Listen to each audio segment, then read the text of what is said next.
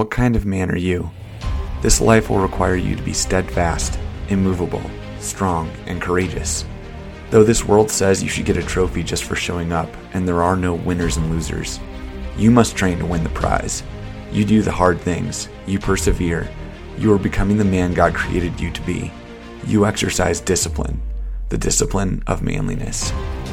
Man, what is going on? Welcome back to another episode in the Discipline of Manliness podcast. This is a podcast where we are seeking to become the men that God has designed for us to be. We are pursuing different aspects in our masculinity, such as faith, our friendships or fellowship that we have with others. We're working on finances and how we are a good contributing member of society, and we're also working on our fitness. Those are our kind of four main aspects that we are looking at in our masculine journeys here, but we are ultimately seeking to become the men God made us to be, and that is our main goal here in this episode or in this podcast and the various episodes that we offer here. So I am coming back to you again today to bring you yet another topic. And today's topic, guys, is you are not as good as you think you are. I know that one might sound a little bit harsh. It might come across a little bit abrasive, but it's something I've had to look at myself on lately too, guys. We all tend to do this. We all want to believe that we are talented, that we are capable, that we're strong. We often see ourselves as the hero in the movie that can overcome every obstacle, beat any problem, outwit, outfight any villain. But our assessments of our own abilities are often skewed so that we overestimate ourselves. Guys, to become the men that God created us to be, we have to see ourselves as we truly are. We have to identify our weaknesses, develop plans to improve them. And in this episode, we're going to talk about why we tend to overestimate ourselves and a few tactics, maybe in how we can more objectively see ourselves and decide to move forward, make better decisions, be better in the future going forward, and have just an overall better view of how we are actually doing in various aspects of our lives. And guys, we've all seen it. We've seen that guy at work who thinks that he's God's gift to the profession. We've seen the guy at the gym who thinks that he can do anything and beat anybody. Even little kids show us this tendency when they think they're faster or stronger than you as an adult. We've all seen it some way, shape, or form. It is human nature that we overestimate ourselves and what we're capable of. We, especially here in America, we tend to really do this. And here's a few problems that arise from self-inflation or an inflated view of ourselves. Guys, we can get ourselves in too deep when we overestimate our capabilities. We could really mess up or really delay a project at work because we believed ourselves to be more capable than we are. We could get injured at the gym, by overestimating our strength. In our relationships, we could cause damage to trust by overestimating how well we're showing up maybe for our wives or girlfriend or even just other friends. Guys, the other problem that we have when we fail to identify our weaknesses, this is when we walk around with an inflated view of ourselves and how well we're doing. And we're completely unaware of our failures and faults, and then we never identify just how we're falling short. And since we're not even looking for our shortcomings, we never identify them and we never make plans to improve them. So we're just missing out on a lot of gains that we could be experiencing in life and how much better we could be performing in the big picture of things. So these are all problems that we experience when we overinflate our view of ourselves or we just fail to identify the true place that we are in our lives and how we're showing up and how we're doing. So guys, we have to get a correct estimation of how we truly are doing in life in a variety of aspects. Why do we overinflate our view of ourselves? Why do we overestimate our capabilities? Some of the research I was reading about preparing for this show indicates that it's not actually due to arrogance, it's actually due more to ignorance. Essentially, chronic self-beliefs tend to be the foundation for our over or underestimations of ourselves. This is one reason why it's so important, guys, to guard your thoughts, to guard the stories you tell yourself. You got to be careful about the narrative that you consistently tell yourself because you end up believing it. So when you tell yourself you're doing better than you really are, and you think you're again, God's gift to the gym or to your profession or God's gift to your wife, whatever. When we believe overall that we're doing better than we really are, Guys, that can cause a lot of damage. And just like when we tell ourselves the opposite, when we say, "Oh, I'm no good. I'm not good at this. I don't listen well. I struggle and I can't do it." And I'm no good at this thing at work, or I'm no good at that thing, or I can't do those types of gifts that those people have at church. Guys, when we tell ourselves that, we end up believing it, and then we ultimately don't show up in the right way. And guys, I really get this. Kind of case in point on this one.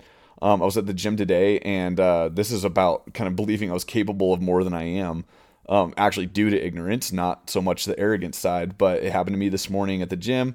We're doing this workout. We had rowing involved, burpees, and then cleans. And if you're not familiar with a clean, it's basically a lift where you lift the barbell up, kind of heave it up to the front of your shoulders. It's called the front rack position. So you just heave this bar up and get it up in the front of your shoulders. And I've done that lift before. The prescribed weight today was for 155 pounds. And since I've lifted that much before, I thought maybe I could do this workout, but I've never done as many reps and for as long as what this workout was today. So I thought maybe I'd be able to do it, and I tried it, and guess what? I was way wrong. I totally overestimated what I was going to be able to do for all the other movements involved for the duration of time.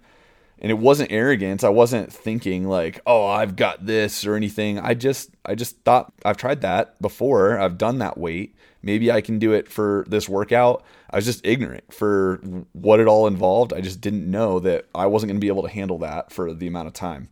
So overall, I had to scale it down, lighten up a bar, and do something different to make sure that I could properly do the workout and follow the right technique so that I ultimately don't hurt myself. Just kind of a quick case in point. Is a simple one, but it relates to the point of just not out of arrogance, but out of ignorance, just thinking we're capable of doing more than we really are.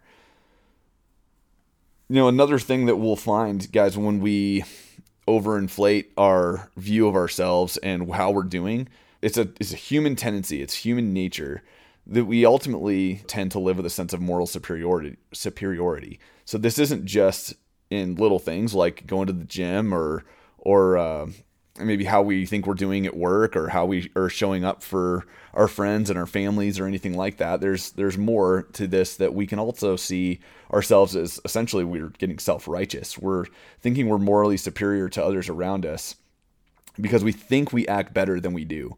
We actually believe that we'll be more like selfless and generous. But studies show that people, when it comes time to make a decision, we actually act in our best interests more so than we ever will for other people. So in our day-to-day, we walk around believing that we're right about nearly everything. And we know ourselves, what we believe. We make decisions based on those beliefs. And since our decisions never conflict with our own beliefs, our consciences are clear. Therefore, we're right. And we all know there's two sides to every story, but ultimately when I have a conflict with someone, guess whose side I'm going to hear first in that story? Mine. I absolutely hear my side first.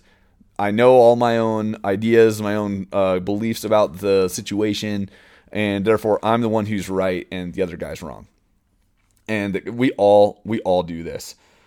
Guys, in both of these cases, whether due to things like ignorance or arrogance, or whether we're feeling morally superior, even if it's subconsciously, we think we understand our own beliefs and our own motives for our cause. And we have to recognize that we may not have the complete picture of both sides of the story. We may not know everything we think we know. And we may not be capable of everything that we think we are. There's a couple verses I have for you about this topic. Both of them right now come out of Proverbs. One is from Proverbs 16:2. All the ways of a man are pure in his own eyes, but the Lord weighs the spirit. And then Proverbs 18:17. The one who states his case first seems right until the other comes and examines him. Guys, at the end of the day here, what we need is another man in our corner. We need someone or some people, a group of people in our lives who can see our blind spots. We need someone that can cross-examine us and show us the other side of the story. And we need men in our corner that are willing to tell us the hard truths and not just the stories that we want to hear. This is how we're going to get better. This is how we're going to correctly evaluate ourselves and get a true assessment of how we're doing and what we're doing. We need someone who can point out our blind spots. Guys, we all kind of blind ourselves. The heart is going to blind us because it's deceitful, not because it's fooling anybody else. It's because it's fooling us. The heart is deceitful and it's deceiving us more so than anybody else. So we need other men who can show us where we're fooling ourselves and we think we're showing up better than we are. So guys, like you said, we might all weigh ourselves, and in my own eyes, as Proverbs said, the ways of man are pure in his own eyes, but the Lord weighs the spirit. And I'll always be able to hear my own case first in any conflict, but I need someone who can cross-examine me. The way another reference to this verse or another translation says that he's right until his neighbor examines him. So guys, we need a neighbor. We need that friend, that brother, that person in our corner. Guys, even your wife, like, make sure you're giving your wife the due respect that she should have, and get her to examine you and listen. I have my wife do that with me. It's not always easy, and I don't always like what she has to say, but she will tell me the hard truths, and I always appreciate that and have to take that to heart and realize I didn't show up in that situation or that conversation the way I really wanted to. I didn't communicate in that conversation what I wanted to, and I need her to tell me that, because in my head, it all made sense. I heard myself. I knew my case. I knew my cause. I knew what I meant with those words, but it doesn't always come across everybody else. So make sure you have that man or that other person, another group of people in your corner who will tell you those hard truths and cross-examine you. Now, similarly to that, guys, I also need to be cross-examined. I need to remember that Jesus' death on the cross was for my sin every bit as much as it was for everyone else's. I'm no better than anybody else, and I don't have the right to walk around feeling morally superior to others. 1 Corinthians 4:3-5 says, "But with me it is a very small thing that I should be judged by you or any human court. In fact, I do not even judge myself, for I am not aware of anything against myself, but I am not thereby acquitted. It is the Lord who judges me. Therefore, do not pronounce judgment before the Lord comes, who will bring to light the things now hidden in darkness and will disclose the purposes of the heart. Then each one will receive his commendation from God." So even though I might think I'm right and I have a clear conscience, that in and of itself doesn't make me right. I may not clearly understand or know my own motives. This is what these verses here are getting at. And just think of it like this. If I can't be sure I even understand my own motives, how can I think that I understand anyone else's? And I'm not saying you shouldn't live in accordance with your own conscience. You definitely should, as long as your conscience is submitted to what God says. But God will ultimately be the judge of all of us in the end, both of our actions and of our motives, the motives that we have, behind our intentions. So in the meantime, it's not up to me to judge everyone else and expect them to live up to my standard. I have to live in obedience to Christ. And I do hope other people will too, but when they don't, I don't get to hold it over them and think I'm better.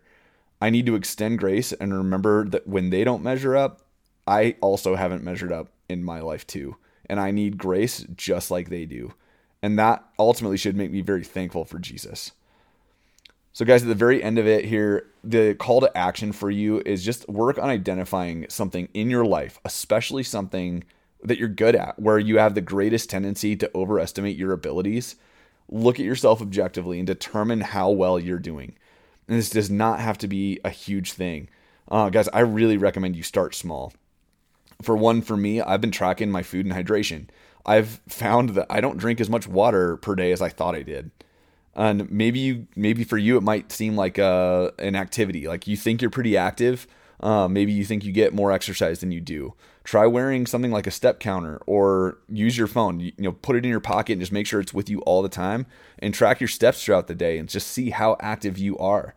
These are small things. They're really little. But I promise you that the more you start evaluating yourself accurately in the small things, the more that will transcend to the big things. It will impact all of it. You'll start then gaining momentum in little things that, maybe aren't as a big a deal in life. But if you start doing it there, it's going to impact the way that you keep doing that throughout other aspects of your life. So you start small, something like tracking hydration, like it is for me, or your step count or whatever. The more you start doing it, you will continue to do that, in various aspects and areas of your life, and it will translate to the much bigger things. Guys, let's not be men who are ignorant, arrogant, or self-righteous. Let's look objectively at ourselves, take an honest inventory of our skill sets, and then seek to improve them. Let's be men who have good men in our corners to help us see our blind spots, and let's be that man for somebody else.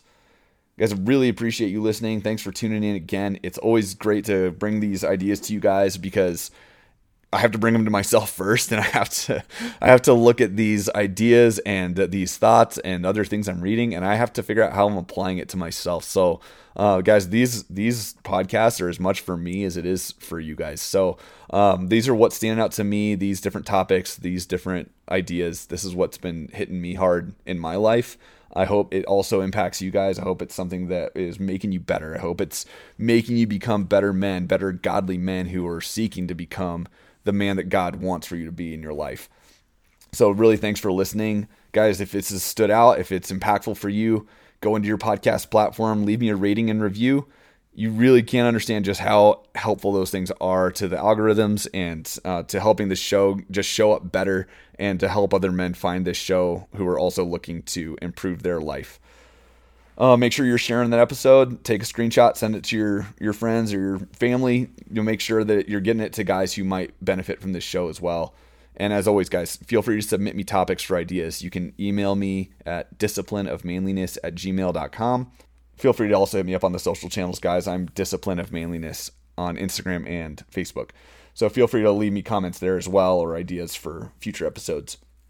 Guys, hope you have a great week. Until next time, guys, keep practicing the discipline of manliness.